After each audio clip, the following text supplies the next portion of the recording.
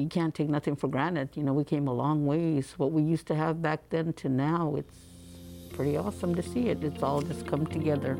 You're listening to Cocopah Now.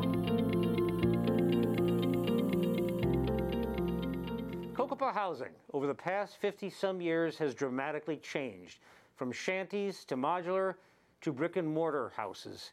And joining us to talk about that evolution is Cocopah Elder Becky Stevens, who used to work for the Cocopah Housing and Development Department, and Ulysses Heredia, Cocopah curator, who has these photographs in the archives. And Ulysses, this is a fascinating look at how housing developed over the years. Yes, these photos, we obtained them from the Bureau of Indian Affairs. They are 10 black and white photographs of Cocopah housing.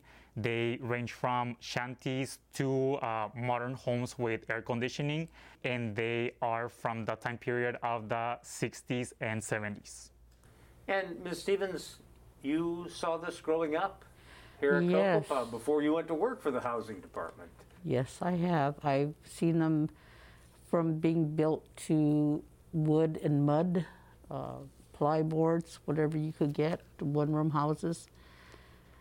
No plumbing, nothing in them. We had everything on the outside, yes. And what's it like to take a look at these pictures now?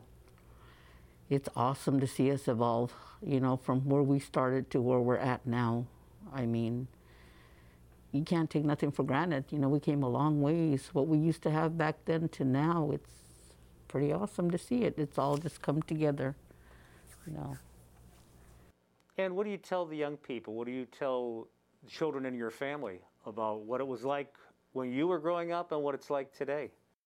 Well, I usually tell them about my stories of running around the reservation, you know, from family to family. We used to go visit all the time, you know, and it was good with our community. I mean, you know, we were there to share things, to see things, to experience it as a family. And we had nothing back then. You know, our pots and pans were our toys. And now I tell them, you guys need to be grateful. They have nice homes, they have phones, they have toys, they have tablets.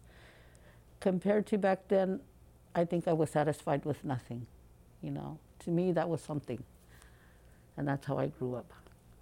And Ms. Stevens, where do you see the future of housing? How do you think it's going to change in the next 55 years? It's going to change drastically. You know, maybe we'll have bigger homes. We'll have more homes for people that need the homes, that really need them. And I'm hoping to see that. And Ulysses, these photographs that have been in the collection, they've been on display before in the museum, is that correct? Yes, they were on display before. Currently, they are not, but we're planning to put more photography at the exhibit.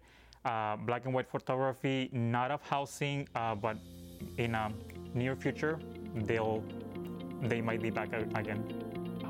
Cocopah Now is available on SoundCloud, Stitcher, Spotify, and all major platforms. Cocopah Now video podcasts are available exclusively on our YouTube channel.